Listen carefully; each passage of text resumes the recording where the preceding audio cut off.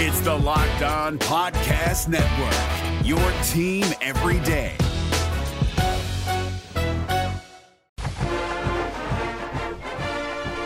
This is the Locked On Auburn podcast, your daily Auburn Tigers podcast, presented by Fetch Me Home Delivery.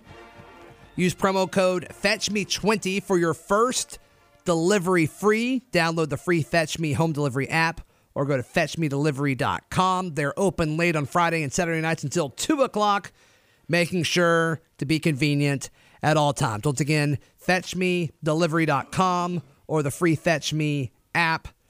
Use promo code FetchMe20 for your first delivery free. Zach Blackerby, Painter Sharpless, Michael Pappas, all here with you on a Monday, following perhaps the greatest game that I've ever watched, at least at the college level. I mean, it's got to be in the conversation. It's top 5 for sure, Michael, how was your weekend? I got nothing to complain. Well, I got one thing to complain about, but you know what? I was so happy about the Iron Bowl, didn't even care. I mean, I just can't believe what we watched on Saturday. And, there's so many different discussions that can be had, and I feel for the beat writers that had to immediately, churn out a gamer after that was over. I mean, how do you put that into words in one article without writing a book? And then you look at what Justin Ferguson did at The Athletic, and it pretty much was a book. But it's a story that was awesome and needed to be told. And, I mean, over 10 lead changes, and it's like every possession meant so much.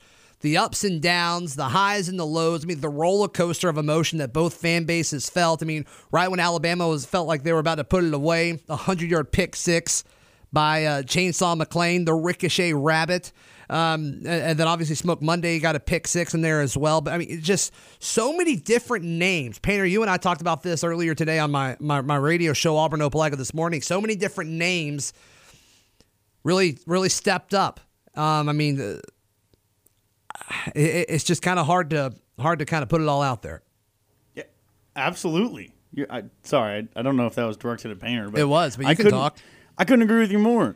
We got asked the question last week on the show that who we thought would be kind of the guy who steps up and makes a name for him this game, and I guess makes a name for himself this game. But it was everyone. It was. I mean, it was a team effort for sure. Now, my pick was Noah Igbenogany, and he was incredible. Yeah, he had a very good game. He was absolutely incredible. Now, he didn't get any of the picks. He didn't have any big pass deflections, but it looked like he had one in the end zone. You're right. It was a huge one. You're absolutely right. A little underthrown by Mac Jones, but Noah recovered and made the most of it. And the obvious, like Jerry Jeudy just was pretty much a non-factor. He was in the stat category, but compared to Devin Waddle and even Ruggs and Devontae Smith, especially in the red zone. Yeah. Jalen Waddle. Excuse me. Yeah, Jalen Waddle. And, they kept talking about on the broadcast, and this turned out to be true, but it felt to me like they could go to different guys for different reasons. Like Devontae Smith, when they really needed someone in the red zone, was always open. Henry Ruggs caught a touchdown when Mac Jones threw the ball up and Derek Brown was in his face. We could go on and on about Waddle's performance. But Jeudy, I mean, for the most part. It's worth noting that it's very difficult when the other team's fourth option at wide receiver would be the number one option on any other team in the country except Clemson. Oh, yeah, no, that's not a knock. It's just I was impressed with what they were able to do with the one and Zach, I think you said this much, like they were not going to let Jerry Jeudy be the one that did this. Yeah, and he didn't. I think they went in saying, okay, we can't cover all of them. Let's let their fourth best guy run. And they did. And they didn't really go away from that, which I thought was interesting. And, so many fans are on Twitter and on message boards saying, like, why isn't Kevin Steele letting the guys bump and run? Like, you don't want to bump and run with these guys. Are you kidding me? Are you kidding me? LSU tried to do that, and they got toasted multiple times. For sure. So, give them their space, and especially with the way that points were being put up in Auburn's favor. The defense obviously adding 14 of those. But, man, just what an incredible game. What an incredible game. And looking at Bo Nix at the end of it, I mean, this kid has wanted to play in an Iron Bowl and win an Iron Bowl since he was a kid, longer than he's wanted or been able to breathe. You know what I'm saying? Like, I mean, this guy was put into this world to love Auburn, and now he's getting to do this on the biggest stage in college football. And I just can't imagine what that kid was feeling. I can't imagine what all that was like. I mean, he's been wanting to do this his whole life, and he finally gets the chance, and he makes the most of it. Had a pretty good game, and I love that he allowed his guys to go up and get it. He said, hey, Seth Williams, here's a shot. It's up to you to pull it down, and he had 2 or 3 that were incredible catches. And then the touchdown pass to Sal Cannella, your boy. How do you feel about that? If I would have known that everything that we have been through together, me and Sal Cannella, would lead to that moment in the Iron Bowl, I would take it all back. I would take it all back. Do you have anything that you want to say to Sal Cannella this morning? I think he's heard what I've said, and it's pushed him to be better. You think so? And I don't think so. Auburn fans ought to be thanking you. I don't think that Sal Cannella makes that catch. Sal I don't think he doesn't make makes that without catch. me on the Without Auburn. having someone cheering with him the on. gall. Actually, I just pulled up the box score, and Sal Cannella's not even in it. It says Michael Pappas. My God. Is that your touchdown catch? I don't want to say Yes. that I had any part of winning this Iron Bowl. But you did. I was not on the field. You were actually I in did. literally the opposite place of that. You were at a bar. I where people who like to criticize those on the field routinely make a living. Also, I just want to point out, because you took it right here, what an interesting stat line. Bo Nix, 15 of 30. Now, a lot of those, he's good about throwing the ball away. Sure. That's been the case all season, and he did not have a turnover. a couple drops. That's true. A couple drops were there as well. You're right. 5.8 an average for 1 touchdown, the Sal Cannella touchdown. Great catch. Yeah. Great catch. And a good throw. great throw. Yeah. I mean, he was well covered. Just a better throw and a better catch. And then Mac Jones, impressive, 26 of 39 for 335, 8.6 an average through the air, 4 touchdowns. However, those 2 pick sixes really stand out. And it's also, oh man, I lost it. Oh, the stats that stuck out to me were that Smith and Judy, the number 1 and number 2 options for Alabama, had like 10 catches for 100 yards. And that was it.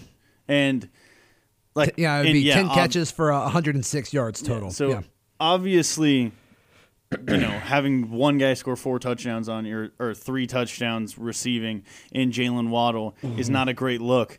But you got to think the game plan was shut down the top 2 guys, hope and pray that the linebackers and the D-line can do something about Najee Harris.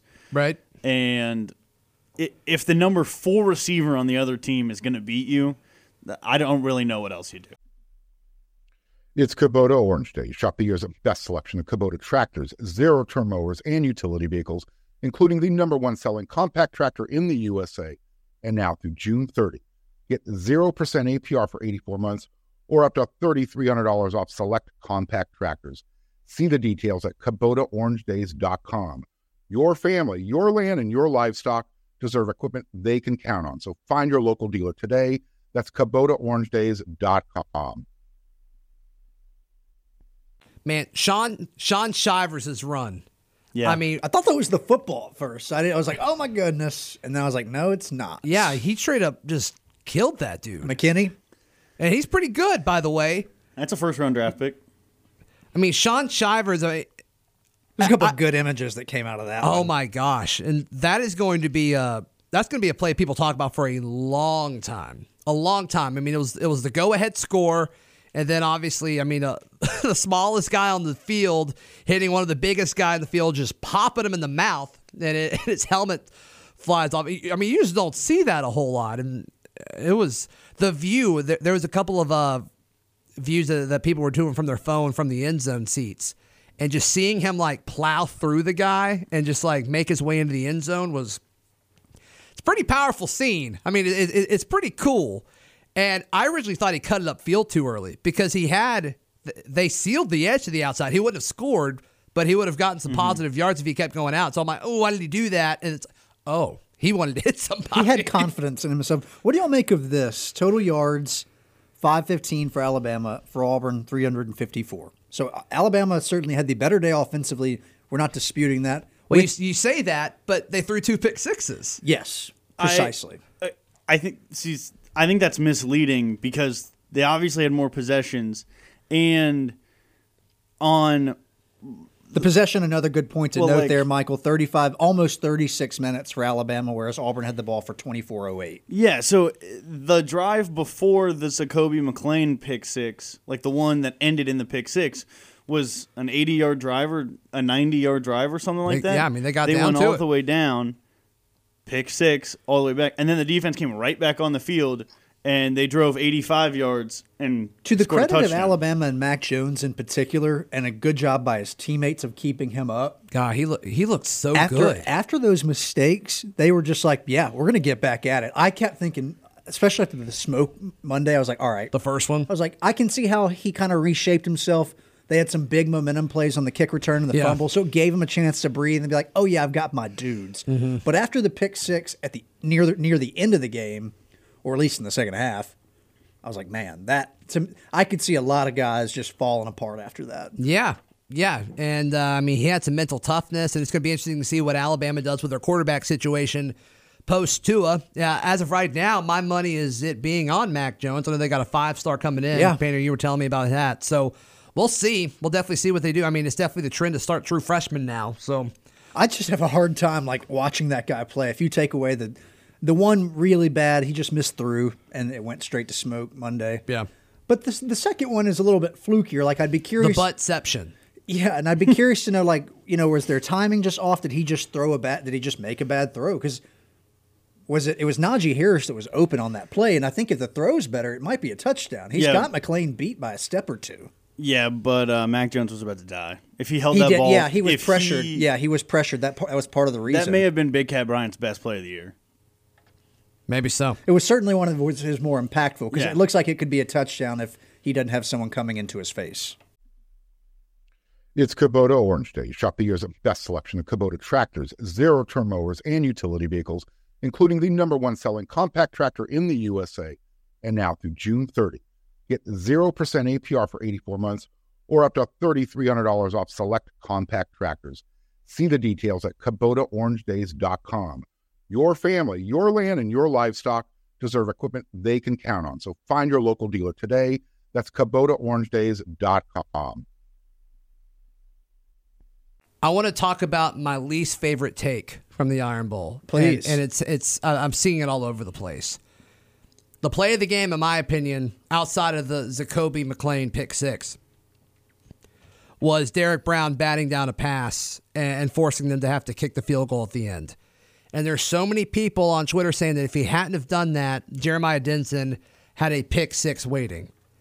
And I do not like that take at all. I don't mind the take because if you watch it, he might be right. But I just wouldn't lean on the what if scenario. Derek Brown, He didn't He doesn't know what's behind him. Yeah, well, it's also just not a given. There's a million other things that could happen. The quarterback threw the ball, and Derek Brown said, "I can knock that down." I mean, it's just weird how many people are saying oh, well, Denson had it. That is an incredible play what he did.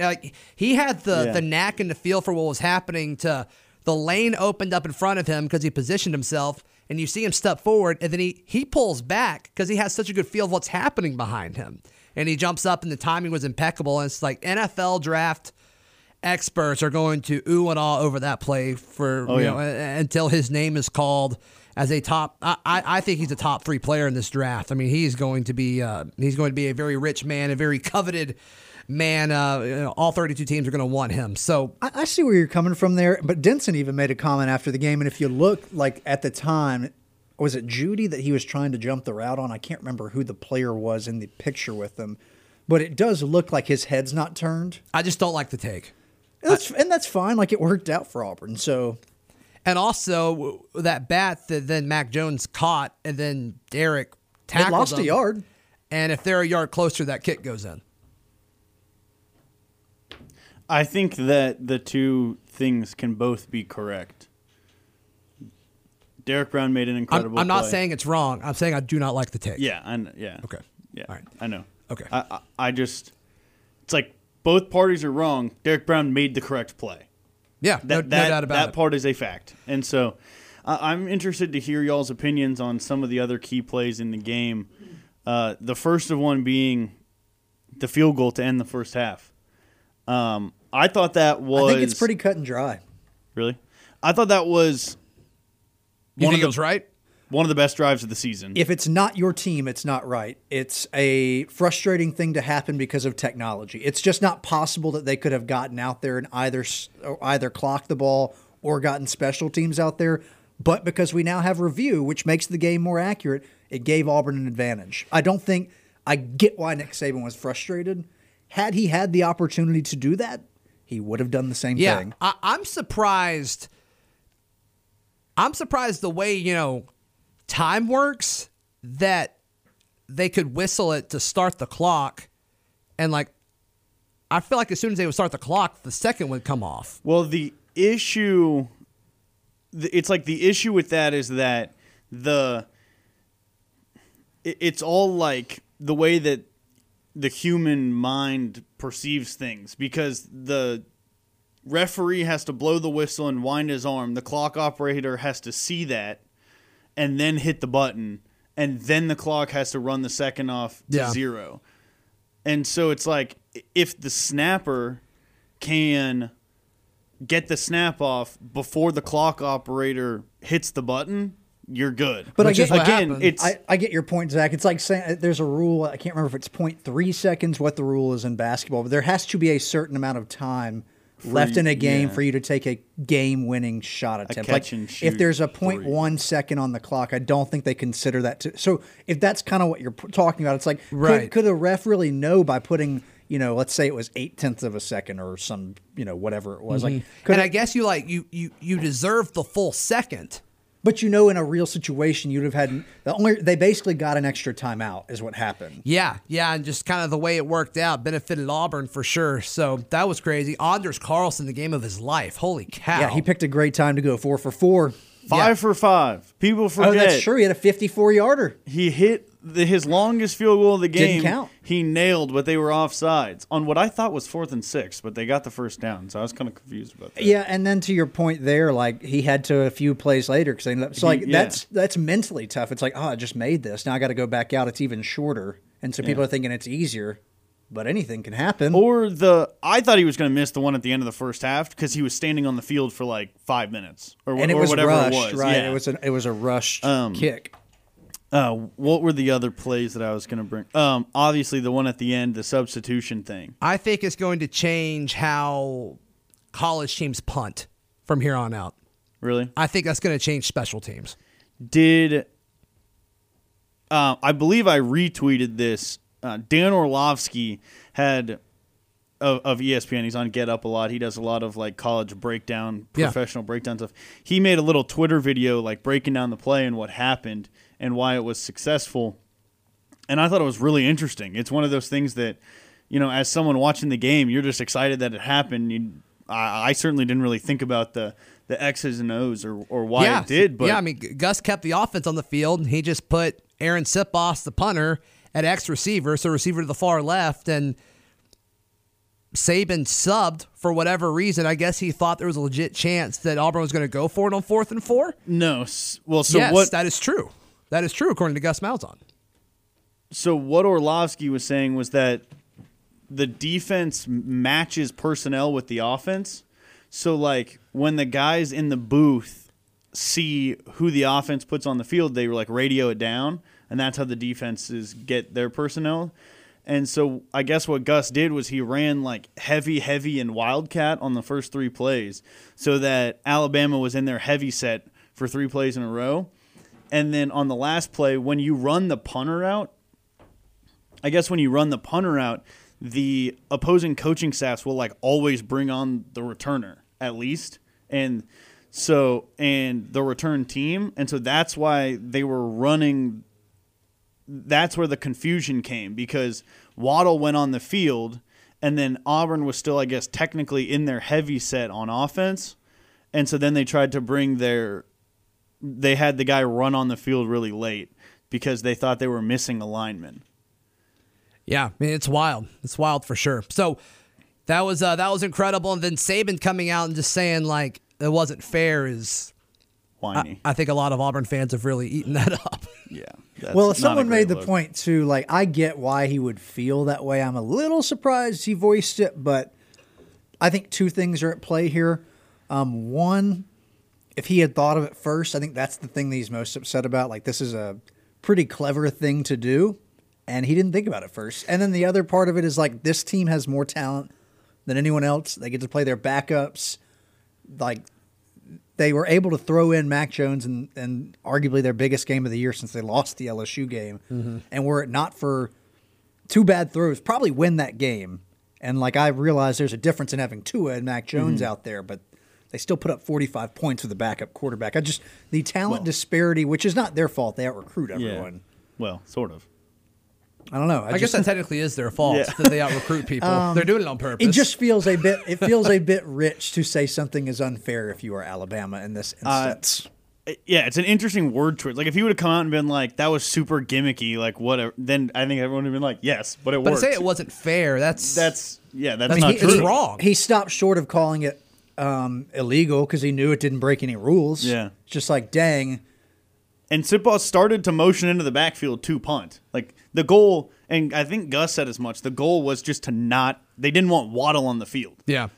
They just didn't want to kick it to him, which, smart. And the whole thing is just wild. And like you said, Painter, it's not like Auburn played a perfect game. I mean, usually to beat Alabama, it's like your team has to be perfect and they have to have a bad day. So they I don't really think either of those things happened. Well, they won the turnover battle 2-1, which is important, and it just so happens that 2 of those turnovers directly turned into touchdowns. Yeah. And then the other part, Alabama had more penalties, and so like they gave Auburn opportunities when it, they score a touchdown there. If Najee Harris say that's a completion to him. Mm-hmm. I think that game could be very different. Yeah, that's true. That's true. I thought Gus outcoached Nick Saban. Whether it was team discipline, like you said, Alabama had more penalties. There was obviously the substitution thing at the end. Yeah. I thought the drive at the end of the first half, I thought the offense responded incredibly well to the fact that Alabama just got the ball back with a minute left and scored a touchdown in 30 seconds. And then Auburn gets the ball with 30 seconds left and manages to get into field goal range and kick a field goal. Yeah. I thought that just top to bottom, I mean, even the defense's worst performance of the season was against Alabama, and they had 2 pick sixes. So I don't think it's fair to say this every time, but it's an interesting question to pose. Because sometimes teams just don't execute as well as they should. But because there are rarely times in which Nick Saban does not enter a game with a clear talent edge, when he loses games, a lot of times, is it because he's gotten out-coached? I don't think it's that simple, but... I don't know. I kind of do. I mean, if you have a better team and you lose a game, what else is it? What else is it? And I mean, unless you have terrible execution, but I don't think that was it. I mean, I think Saban got out-coached on Saturday. I think he got out-coached in LSU as well. I think Saban is in a position right now where he is like the kingmaker, And so they've had so much staff turnover from year to year to year to year that he is going to hire assistant coaches who are oftentimes, like, he doesn't hire top-notch assistants. He makes top-notch assistants.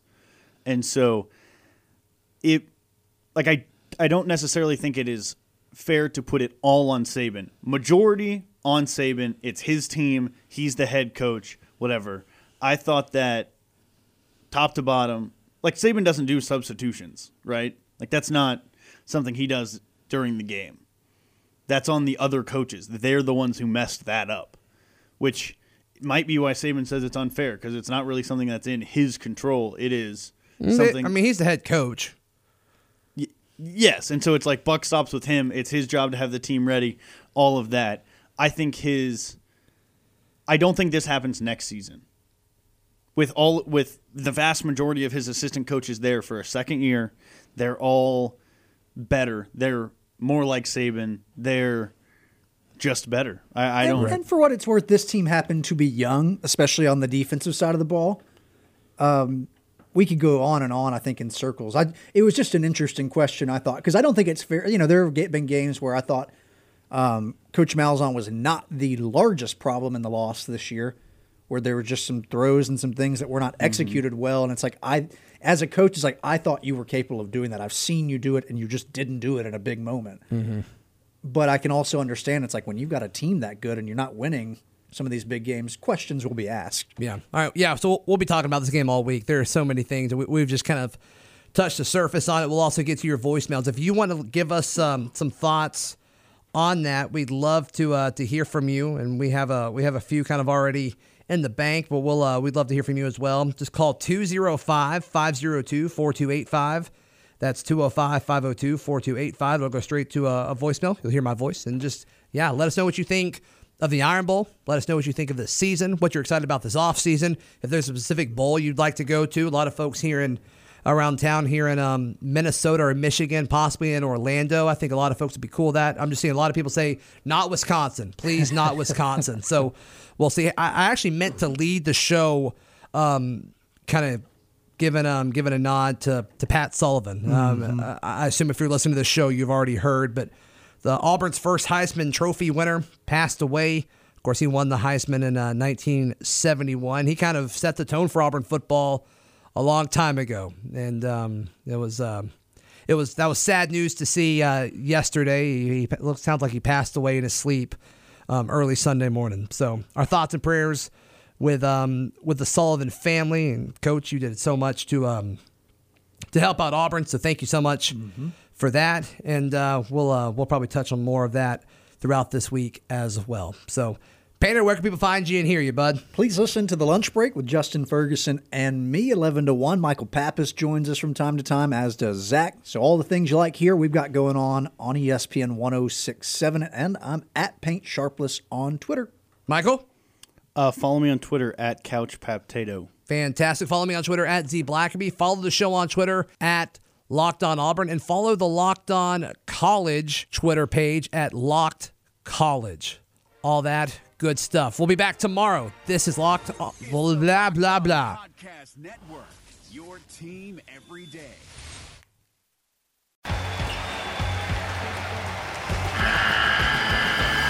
The NCAA tournament is almost here, and listening to Locked On College Basketball will give you the edge you need to dominate your bracket. So don't wait. Find Locked On College Basketball on YouTube or wherever you get your podcasts. Part of the Locked On Podcast Network. Your team every day.